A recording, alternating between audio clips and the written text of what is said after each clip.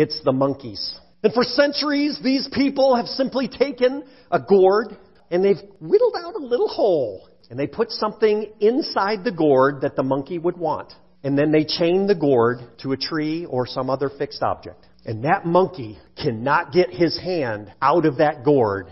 And as long as he holds on to it, he is caught. And so my question this morning is, what are you holding on to? Because you're actually free. You just got to let go. Hey, it's Charlie. Thanks for listening to the Encouragers United podcast. The following is a short sermon clip from a message that I recently preached at Walnut Creek Mennonite Church in beautiful Holmes County, Ohio. For more information about the church and our ministry, please feel free to search for us on Facebook or Instagram, or go to our website, wcmenn.org.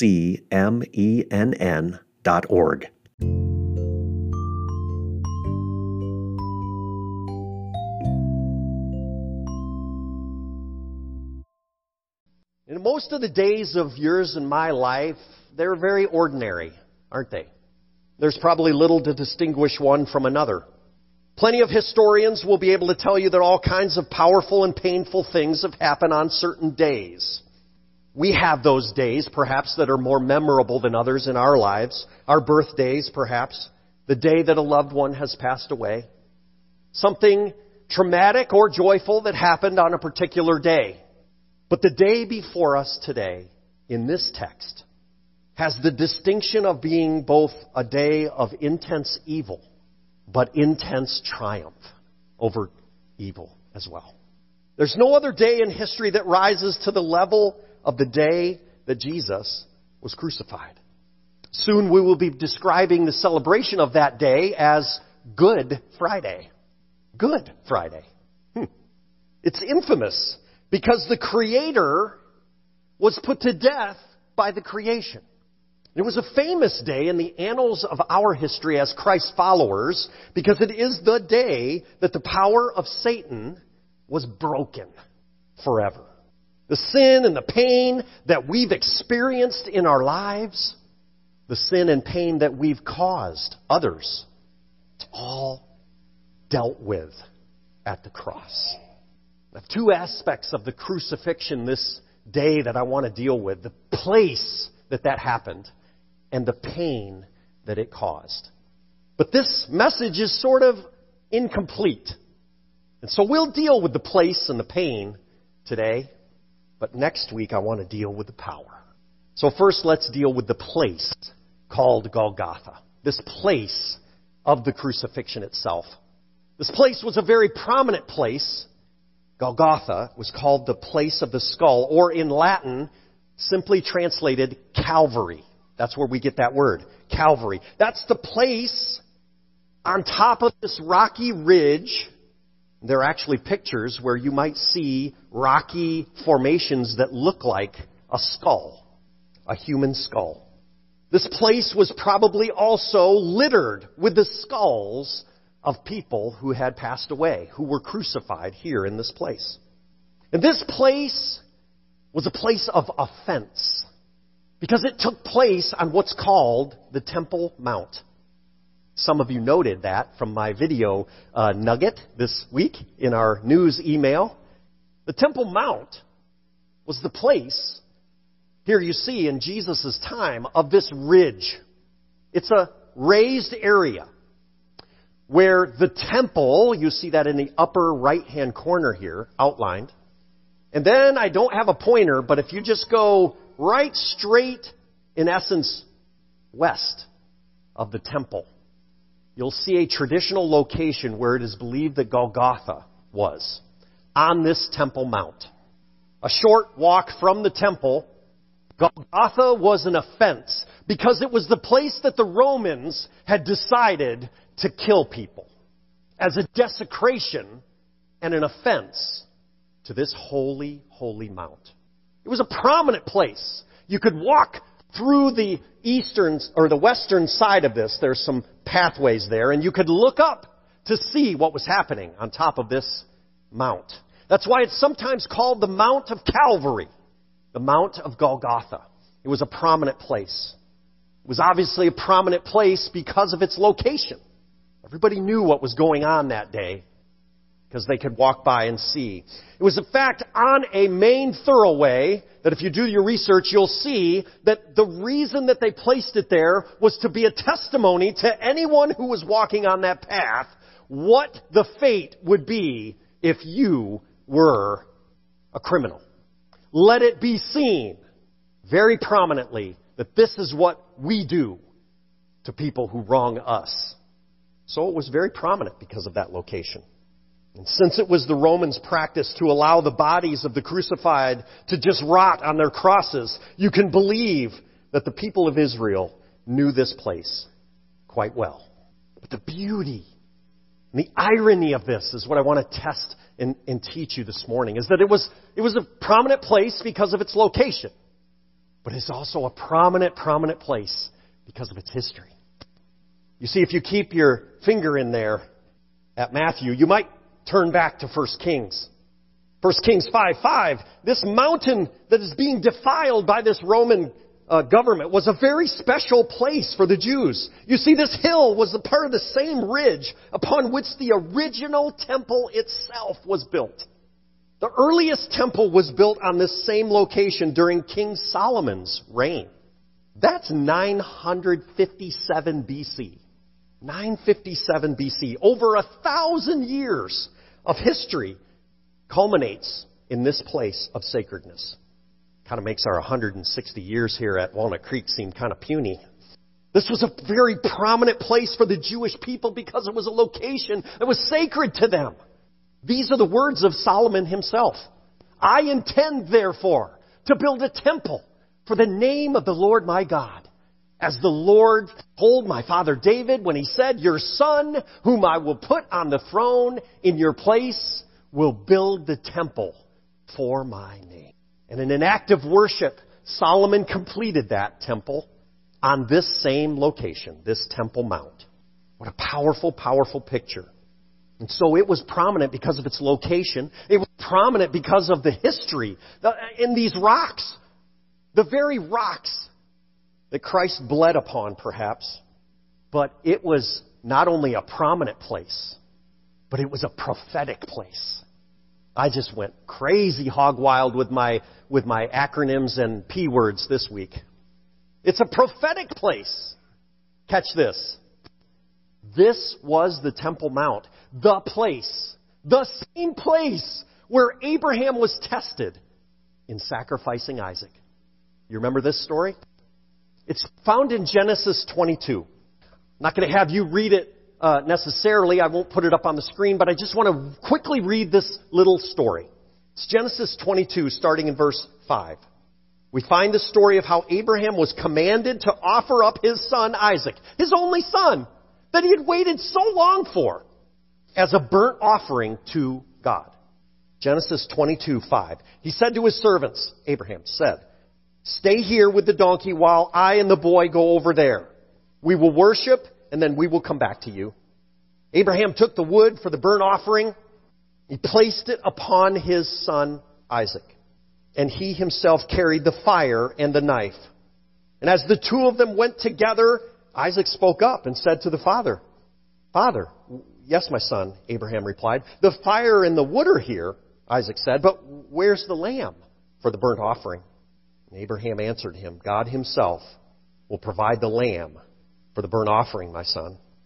And the two of them went on together, and when they had reached the place God had told them about, Abraham built an altar there and arranged the wood on it. He bound his son Isaac and laid him on the altar on top of the wood. Then he reached out his hand and took the knife to slay his son. But the angel of the Lord called out to him from heaven, Abraham, Abraham! Here I am, he said. Do not lay a hand on the boy. He said, do not do anything to him. Now I know that you fear God, because you have not withheld from me your son, your only son. Abraham looked up, and there in a thicket, he saw a ram caught by its horns. He went over and took the ram and sacrificed it as a burnt offering instead of his son. And so Abraham called that place, the Lord will provide. And to this day, it is said, on the mountain of the Lord, it will be provided.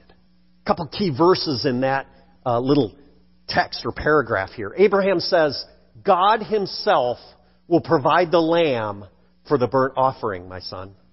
And the two of them went on together. They went on top of the Temple Mount. This is the location where this interaction happened. And it only just caused me a lightning bolt of remembrance to John 3:16. Everybody knows this. But for God so loved the world that he gave his only Son, that whosoever believes in him will not perish, but have eternal life. And we read it in Genesis 22:14. He says, so Abraham called that place, the Lord will provide. The Lord will provide. And to this day it's called, on the mountain of the Lord, it will be provided. Amen and amen. It's been provided. What a powerful, powerful interaction. Not only because of its prominence, because of its location, but its prophetic nature, that there God would provide the burnt offering, the sacrifice for all of mankind. On the mount of the Lord it will be provided. This ancient prophecy telling us that God would indeed give his Son on this very mountain, in this very place called Golgotha. A place that the Romans chose to execute all their criminals, to dispose of those who had committed crimes punishable by death. God not only takes this symbol, the cross, an icon of shame and ridicule and discipline and destruction in the time of Jesus, flips it. He flips it. He uses the very place of that execution and provides for you and I. But it did not come without a cost, as we've experienced. So it had prominence, but it also had pain. And this is where we get into the meat of what was actually going on spiritually, emotionally, physically for the Lord Jesus. The pain of the cross included immense physical pain. And yes, as Conrad pointed out, he endured physical pain. Think about it. Of course he did. The book of Luke simply says, and they crucified him. That's it. They came to Golgotha and they crucified him. 4 words. And those 4 words do not even touch the immense pain that Jesus endured on that cross. Consider the fact that before he had even arrived at Calvary, Jesus had been awake all night. He'd been through at least 4 confrontational trials, which we've taught about. He's been beaten by the Jews, ridiculed, beaten by the Roman soldiers, flogged, whipped by Pilate. He's endured the horror of the Roman discipline. He's been mocked, ridiculed, spit upon, slapped, and made to carry his own cross, just like Isaac. An act of horror that anything you and I could never imagine. Then they crucify him. What is crucifixion exactly? Think about it. Medical doctors will provide this physical description generally. The body bleeds out. There could be hours of unbearable pain, cycles of twisting and cramping, asphyxiation, searing pain from those nails driven into our flesh at just the right spot. And all the other wounds and lacerations that he could have endured all over his body, including that crown piercing his brow. And then another agony begins, because a deep, crushing pain probably arises in the chest as the pericardium slowly begins to fill with fluid, which begins to compress the heart, which limits the amount of blood that can even be pumped. And the loss of tissue fluids has reached a critical level. The compressed heart is struggling to pump heavy, thick, viscous blood through the tissues. And the weakened lungs finally gasp in small amounts of air. And finally the body cannot continue. And death occurs. What love is this? That he endured that physically because of what I've done. Because of what you've done. You see, sin carries with it often a physical pain. And some of you, I know, have experienced that physical pain. The pain of abuse. The pain of violence. Trauma. But you hold on to Jesus today because he knows your pain. He knows your pain. Jesus knows that pain, and even worse, He died for that pain. But Jesus didn't just endure physical pain. Think of the passage we read. He endured emotional pain as well. And Jesus endured the physical agony. At the same time, those who were there at Golgotha that day made and said and did horrible things to our Lord. And I believe the shame and the hate that they proposed and said to Him made the pain even worse. The soldiers who had nailed Him to the cross gambled over what was left of His possessions, His clothes. The people walk beneath Him and they mock Him. The religious leaders ridicule Him. This beaten, broken, unrecognizable figure hanging on that cross. Even the two other criminals crucified with Him for their own crimes curse Him. And no one understands. Not one person understands. They all mock Him and challenge Him to save Himself. And when He, in fact, is suffering for those very people, us, He's suffering for you and me. A great deal of pain. The pain that we've endured in our lives emotionally. The pain that some of you, I know, all of us have endured. That pain is emotional pain. And Jesus died for that pain. Yet Luke records in a beautiful picture that as Jesus lived His last moments, He looked down upon this crowd, even in spite of the physical torture, even in spite of the emotional shame and ridicule, the misunderstanding. He looks down from the cross. And what does He say? Father, they don't know what they're doing. They don't know what they're doing.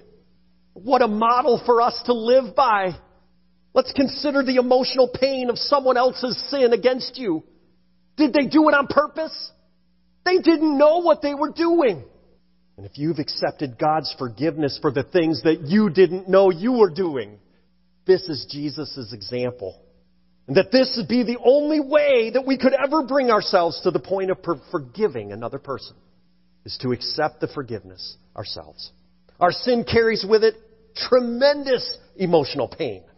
We've caused pain in other people's lives, and others have caused pain in our life. Some believe it's just part of being human. And Jesus, as the sacrificial Savior, takes on that emotional pain of both our sin and the sin of those who've hurt us. But that's not all. He not only endured the pain in a physical sense and an emotional sense, but He endured a physical pain, a spiritual pain, and an emotional pain. And when I refer to this enduring of the spiritual pain, I want you to think about that moment where God turns away from Jesus.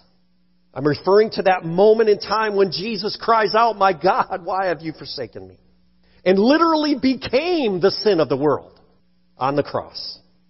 You see, we read about that in Paul's writing, 2 Corinthians 5. He's coaching this Corinthian church to understand the gravity of our own sin and the gravity of God's sacrifice for us.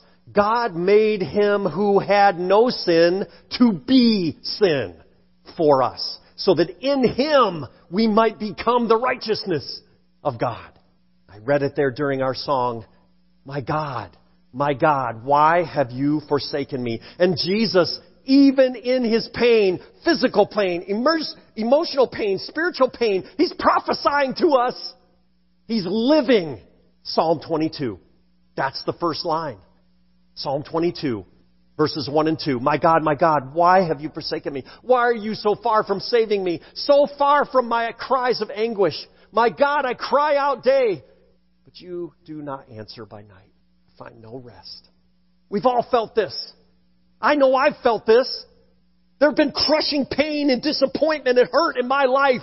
And at that moment, I've had the spiritual experience, I hope you have too, where I said, "My God, why have you forsaken me?" And Jesus cuddles up to me and He says, "It feels like you feel like your dad has turned away from you." And I said, "Yes, that's exactly what I feel." He says, "I know. It's my dad turned away from me. But hold on. Hold on. I'm here for you." He says this. He cries out in anguish. He infers the entire psalm. You can read it this week. It's powerful stuff. The moment People are observing. They say, oh, wait a minute. He's calling down Elijah. No, just leave him alone. Let's see if Elijah comes. God judged him as if he were every sinner that ever lived. God judged him as if he were every sinner that ever lived. And somehow all of our sins were transferred to him, upon him on that cross. And he, the last Adam, became sin. And he was judged in our place. And in essence, God followed through with what he had originally asked Abraham to do. He plunges that knife into his own son to be the sacrifice for you and me. Do you get that this morning? Can you grasp that? You don't need to plunge that knife into someone who hurt you. Don't do it. You don't need revenge on that person who wronged you, who betrayed you, who denied you. Love them like Jesus loves them. Love them like Jesus loves them. Doesn't mean you forget. You love like Jesus loved. There's a powerful illustration that I recently heard that's just so good. It's just so good. I can't stand it. When you live in tropical or jungle environments, okay, people in those environments have nuisances. It's the monkeys. The monkeys are nuisances in those climates and in those areas. Kind of like rats or possums or groundhogs around here. And for centuries, these people have simply taken a gourd or a coconut and they've whittled out a little hole inside that gourd. And they put something inside the gourd that the monkey would want. And then they chain the gourd to a tree or some other fixed object. And that monkey cannot get his hand out of that gourd unless he let go. He wants that item inside the gourd. And as long as he holds on to it, he is caught. And so my question this morning is, what are you holding on to? Because you're actually free, monkey. You just got to let go. What do I mean by that? Do you follow me? I want you to know that place. The place in the pain of your own sin. God's love expressed through the sacrificial love and the death of Jesus is the key that will open your lock today. Don't stay trapped. Some of you have had your hand stuck in that coconut for years. I know that pain. I did too. I still do struggle sometimes. Forgive yourself and let go. Jesus does. Forgive that person. Let go. Jesus does. And I want you to know that place. In the next 2 weeks, we're going to dive into the power of Jesus' death, the power of his resurrection. And they're both important aspects to consider. They lead us to the place of the pain of our own sin and the sin that affects this world every day. But Jesus breaks that power. He allows us to let go. I've come that they might have life and to have it even more abundantly. And those who God sets free are free indeed. There's undoubtedly the pain of the cross, but there's also the power of this moment, this infamous day in history when the debt was paid in full. We're going to get there next week when he says, it is finished. Amen. Hallelujah. Abraham Kuyper is a famous and powerful leader in our world. He was the Prime Minister of the Netherlands from 1901 to 1905, a compatriot of William McKinley in our presidency here in the United States. But he said this. He said the cross of Golgotha is and remains the highest point of a particular grace. And nevertheless, it was Golgotha where human wickedness was manifest most atrociously. Friends, has the Jesus of history died on the cross for you today? Has this cross, this death, this crucifixion become personal for you? His death only has value for you if you're willing to personally accept it, to receive it, and to live in it every day in every way. If you don't believe this, it has no meaning to you, right? But if you do believe it, it has all meaning to you. And are you living like this is true? Worship team, come on up here. We're going to sing a song. I just kind of did these bookends on this message. But we're going to sing another powerful, powerful song. By the time we start verse 2, I want you to stand up and sing with us, because you won't be able to stay in your seat. But it expresses the power of God's love, the depth of His love, to overcome your physical and your emotional and your spiritual pain, to reflect and ponder that Jesus knows our pain. And whatever He's doing in your heart today, just let go and let Him do it. Respond to Him this morning and say thank you. Thank you. I'm letting go because you've broken the power of that sin in my life. Let's sing together.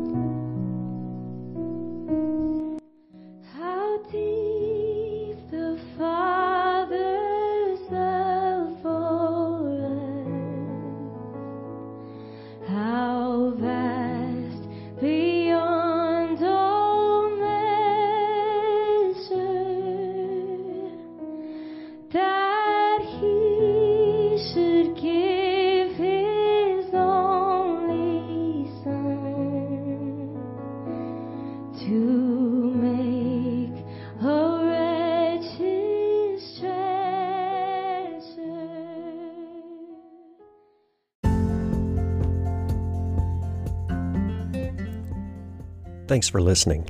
The Encouragers United podcast is only a part of the ministry I'm developing with high-energy, positive-minded encouragers like you.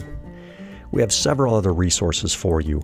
I would love for you to join our Facebook group, Encouragers United, for discussion, idea sharing, and testimonies. I also host a Facebook Live each week. It's called Tuesday Tea with Charlie G. We spend just 15 minutes together over a cup of tea or coffee. I'll share some laughs, thoughts to hopefully inspire you, and perhaps some teaching and resources you can use to make your life better. I also host a weblog with helpful written information, resource links, and an occasional video. Feel free to check that out at charlesrgrimes.com. Please subscribe, like, and share my work with those that you feel could benefit. I want you to grow and mature in your encouragement gifts. Join the community. We're in this thing together.